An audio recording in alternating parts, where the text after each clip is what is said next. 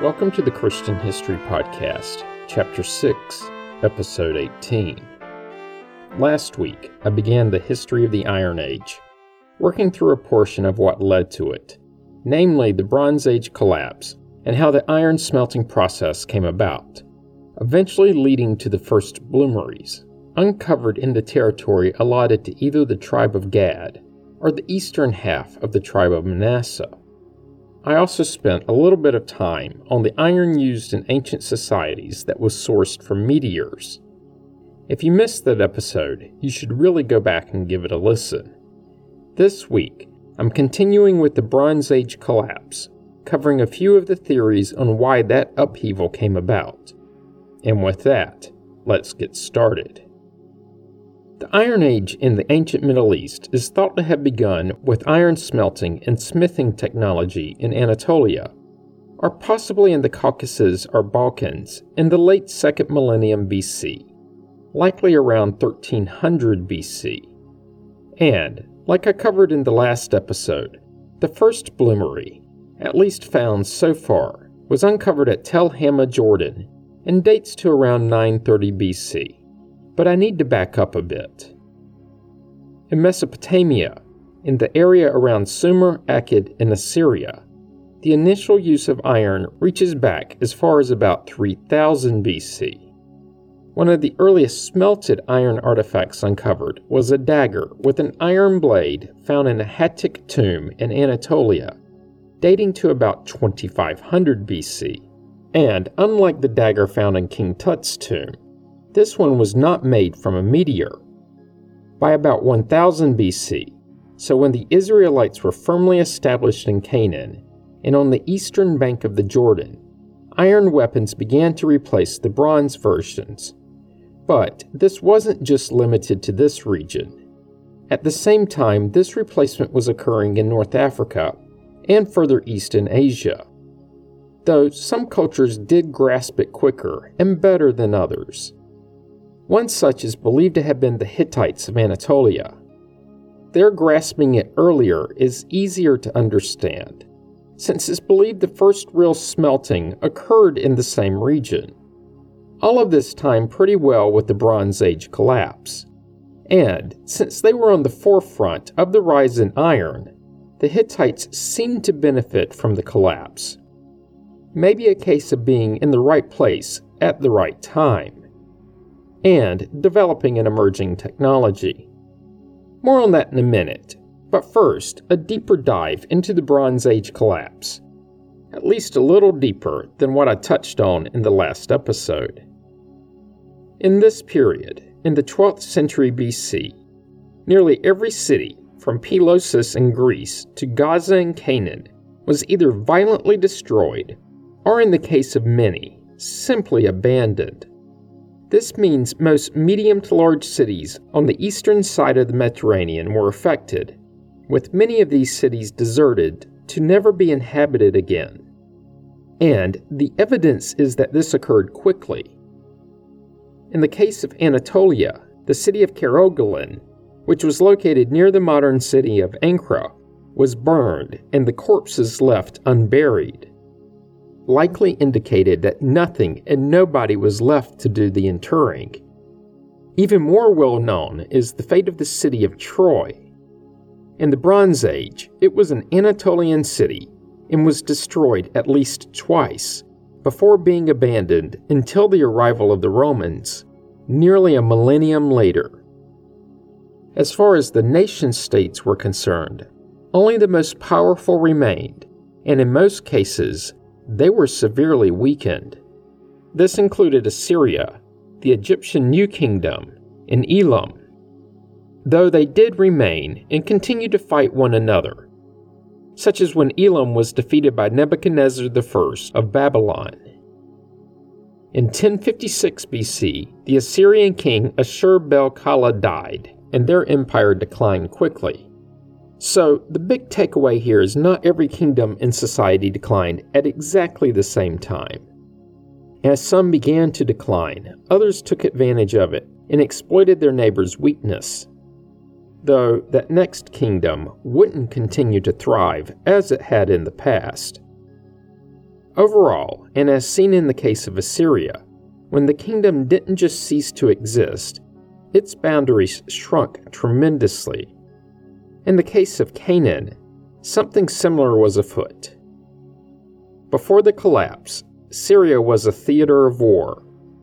Conflicts that included belligerents like the Hittites, the Middle Assyrian Empire, the Mitanni, and even the New Kingdom of Egypt. These battles raged between about the 15th and the late 13th centuries BC. The Egyptians attacked the Hittites, but were unable to defeat them, so they withdrew back to the coastal regions of Canaan. Eventually, the Assyrians would defeat the Hurrian Mitanni Empire and gain control over the territory, which was eastern Anatolia, northern Canaan, and parts of Syria. Then, the coastal regions were attacked and defeated by the Sea Peoples. And this invasion by the Sea Peoples was not on a small scale, nor an uncoordinated assault. We see this in a clay tablet written by the last Syrian king over the city of Ugarit. He sent the letter to the king of Elasia, a place whose location hasn't been affirmatively nailed down. On the tablet, as best we can interpret, he pleads his case, saying, "My father, behold, the enemy's ships came here. My cities were burned, and they did evil things in my country. Does not my father know that all my troops and chariots are in the land of the Hatti, and all my ships are in the land of Luka? Thus the country is abandoned to itself. May my father know it. The 7 ships of the enemy that came here inflicted much damage upon us." After this letter, he received a response along with supporting troops. But it was too late, as the city was already destroyed. This wasn't the only such letter. Another one found on the island of Cyprus speaks of the destruction caused by an invading sea force. They also apparently struck mainland Greece with evidence of a significant decline in Athens. And this destruction and defeat wasn't just limited to the northern portions of Canaan. The south was still occupied by the Egyptians until an invading force drove them back across the Sinai. It's assumed these were the same as the Sea Peoples. At the same time, like I mentioned in the last episode, it was also an historical dark age. When this dark age was winding down, what emerged was much different from what had existed before the collapse. In the case of the Hittites, they emerged from the dark age not as a singular group, but fragmented into various smaller Syrian Hittite city-states in the same region, meaning in Anatolia and the northern portion of Canaan. Essentially what is today Turkey, Lebanon, and parts of Syria. And notice, culturally at least, they were no longer exclusively Hittite, and had merged in many cases with the Aramean peoples.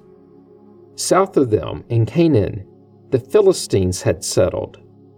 The overall belief by researchers is that the Philistines migrated from the Greek island of Crete during the collapse, and they may be one and the same as the so-called Sea Peoples. I'll get to them in short order.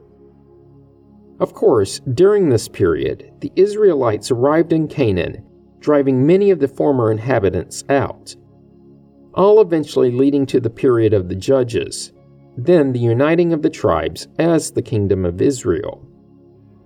About the same time that the tribes were uniting, so were other kingdoms in the greater region, including the smaller Phrygians, the Cimmerians, the Lydians, and the Hurrians.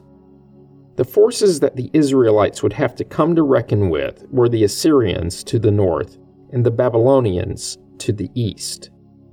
Both of these would eventually come to control the region, but I'm far ahead of myself and need to get back to the Bronze Age collapse and then the Iron Age. But before I do, there's one important thing that needs to be remembered. From this upheaval and the Dark Age that followed and lasted around 400 years, from this emerged not only the Kingdom of Israel and the Assyrians, but also classical Greece, essentially the foundation of Western society. the collapse is even considered by some to be the influence for Plato's story of the lost city of Atlantis. Which of course begs the question, what caused this collapse? It couldn't have been just an invading force of people migrating from one area to another. Something had to trigger the migration. Most of the theories revolve around something environmental, and this shouldn't come as a surprise, as the Pentateuch is full of stories concerning environmental disasters causing migrations. Droughts that caused the relocation of families to Egypt, fire and brimstone raining on cities causing their destruction and abandonment, and of course floods, among many others. The first such potential cause of a Bronze Age collapse is a volcano. I briefly mentioned this when covering the plagues that struck Egypt just prior to the Exodus. Some researchers have dated what's known as the Hekla III volcanic eruption in Iceland to 1159 BC, though other sources date the eruption to as much as 200 years later. When it did erupt, the ash cloud cooled temperatures in the northern hemisphere for several years. Evidence of the eruption has been found in Scottish peat bogs and in Ireland, where tree rings dating from this period have shown little growth for the decade afterwards. There's also the Minoan eruption on the Greek island that's now named Santorini, though in the ancient world it went by Thera. When it erupted, it destroyed a Minoan settlement at Akrotiri, along with villages and agricultural land on nearby islands. The island of Crete was hit with earthquakes and tsunamis. This eruption was one of the largest volcanic events on Earth in recorded history. But there's a dating problem here too, as it may have happened well before the collapse, around 1600 BC. Another possible natural event was a severe drought. Historical biologists theorize that the forests of the region in this ancient period shrunk, an event that was likely due to less rain and not because of deforestation of land to repurpose it for agriculture. Evidence of this can be seen in the surface level of the Dead Sea, which is thought to have dropped by some 150 feet, about 50 meters, during the period. And remember that rain and snow falling in the region from several hundred miles north of the sea flows into the Jordan River and the Sea of Galilee, and eventually to the Dead Sea. Not to forget that countless streams and wadis do the same. It's been estimated that for the sea to drop that much that quickly, the annual rainfall in the region would have had to drop to almost nothing, a cataclysmic drought. It couldn't have been just a small region that was impacted by the drought. Remember that the sea peoples are thought to have migrated from somewhere in the Aegean region, so well north of the Middle East.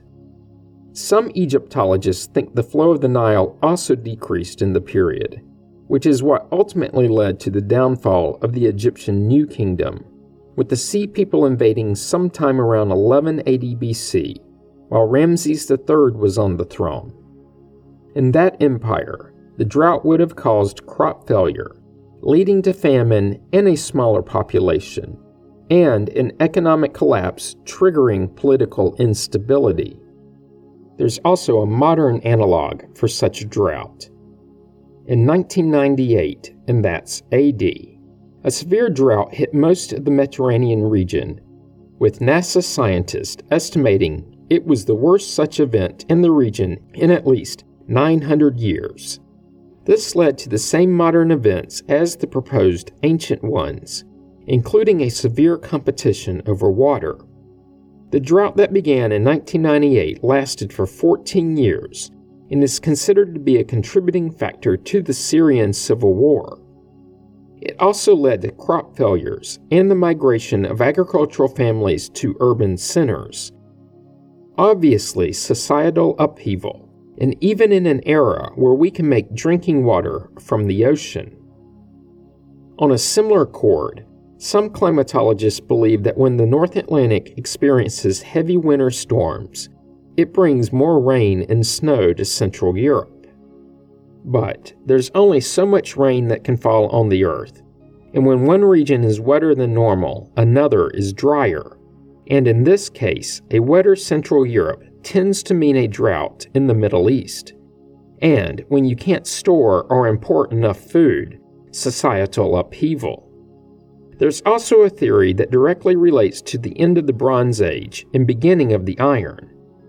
Owing to iron smelting, at least the more productive production of tools, and not the sort of merely trinkets. This technology is believed by some to have first developed in Eastern Central Europe, in what is today the countries of Bulgaria and Romania. At least, that's what the proponents of the theory propose. From these countries, and spreading out towards the south, the locals discovered how to use the plentiful iron ore to essentially mass-produce iron tools. Tools that included daggers, swords, spear tips, and arrowheads. Also armor such as helmets, body armor, and perhaps even shields.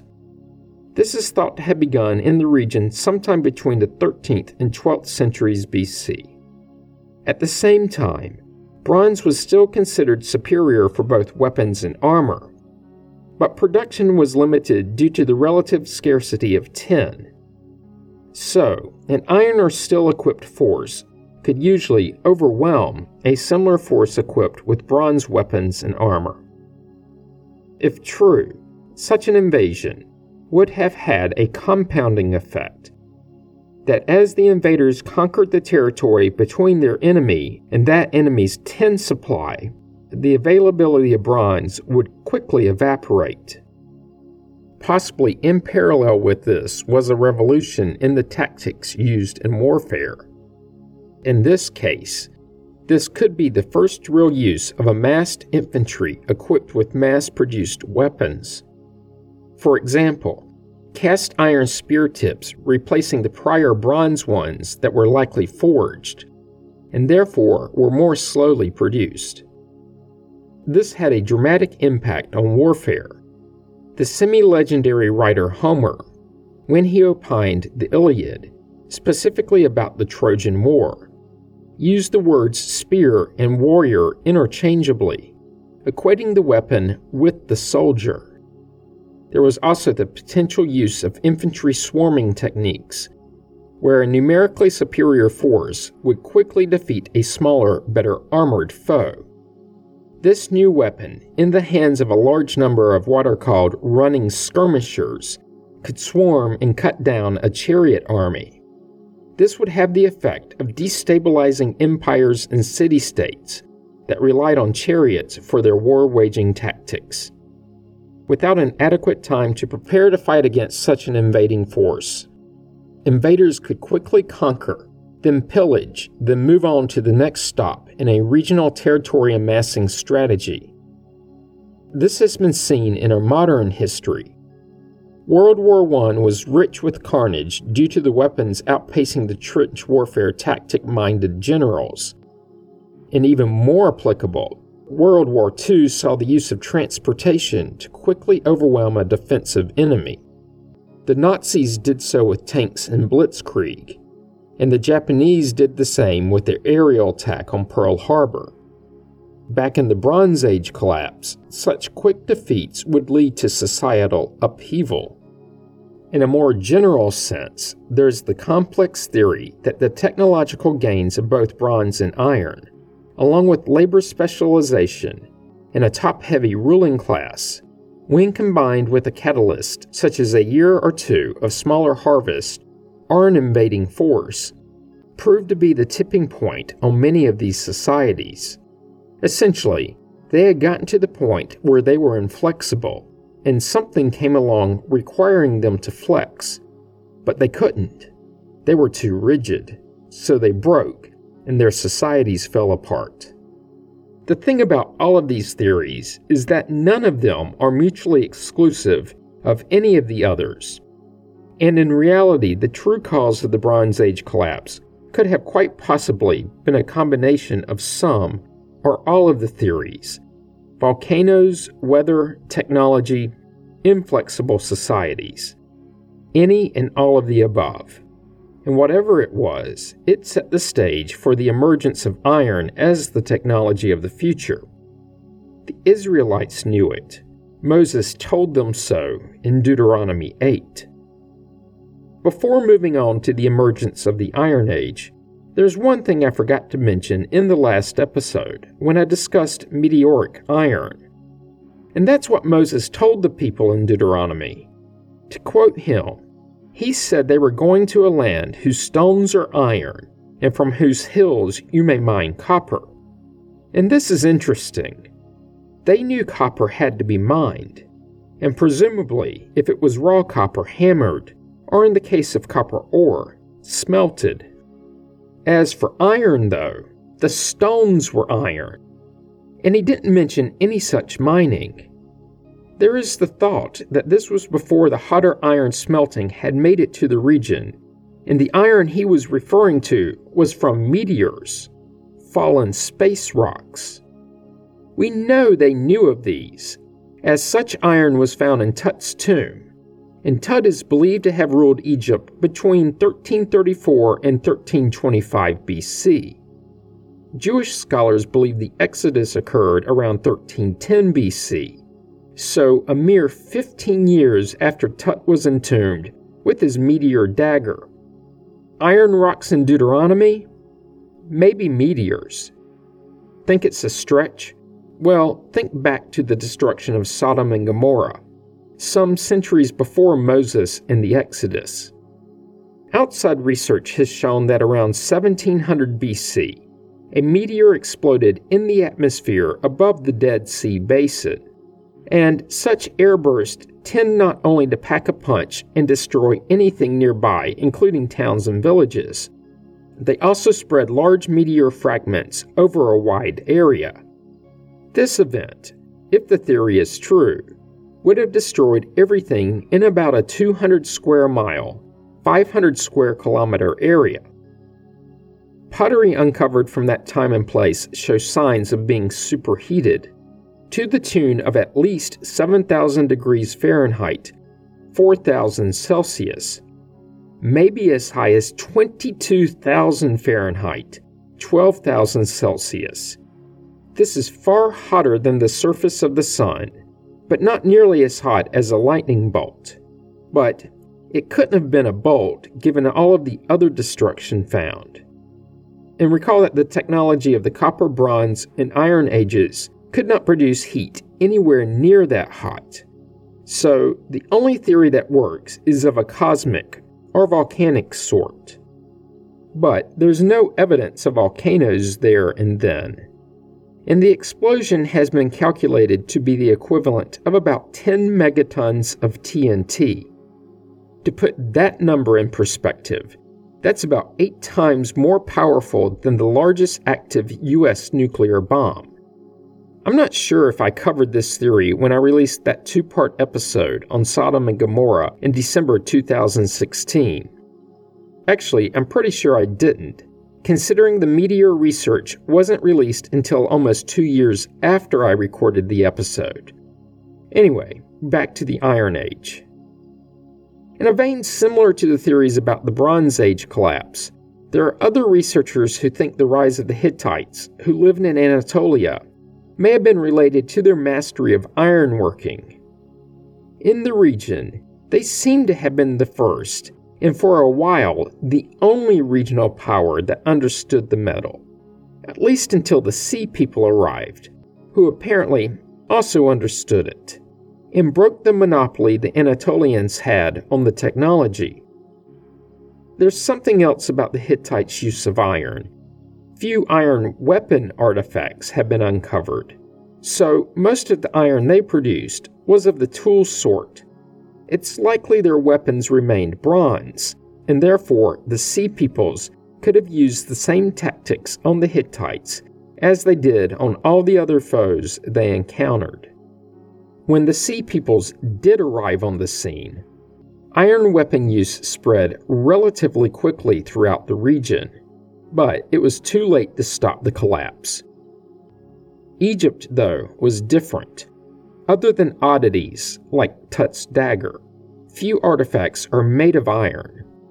it appears that bronze remained the metal of choice in the empire until the mid-7th century BC, when they were conquered by the Neo-Assyrian Empire. This theory is due to the tomb relics being made of bronze. Though there's a different explanation. The ancient Egyptians are thought to have viewed iron as being an impure metal, not worthy for use in religious purposes, especially in the tombs of their now deceased, once living deity. Iron was thought to have been produced by a spirit known as Set, the usually evil deity of deserts, storms, envy, disorder, violence, and foreigners in the ancient Egyptian religion, not worthy to be in the pharaoh's tomb.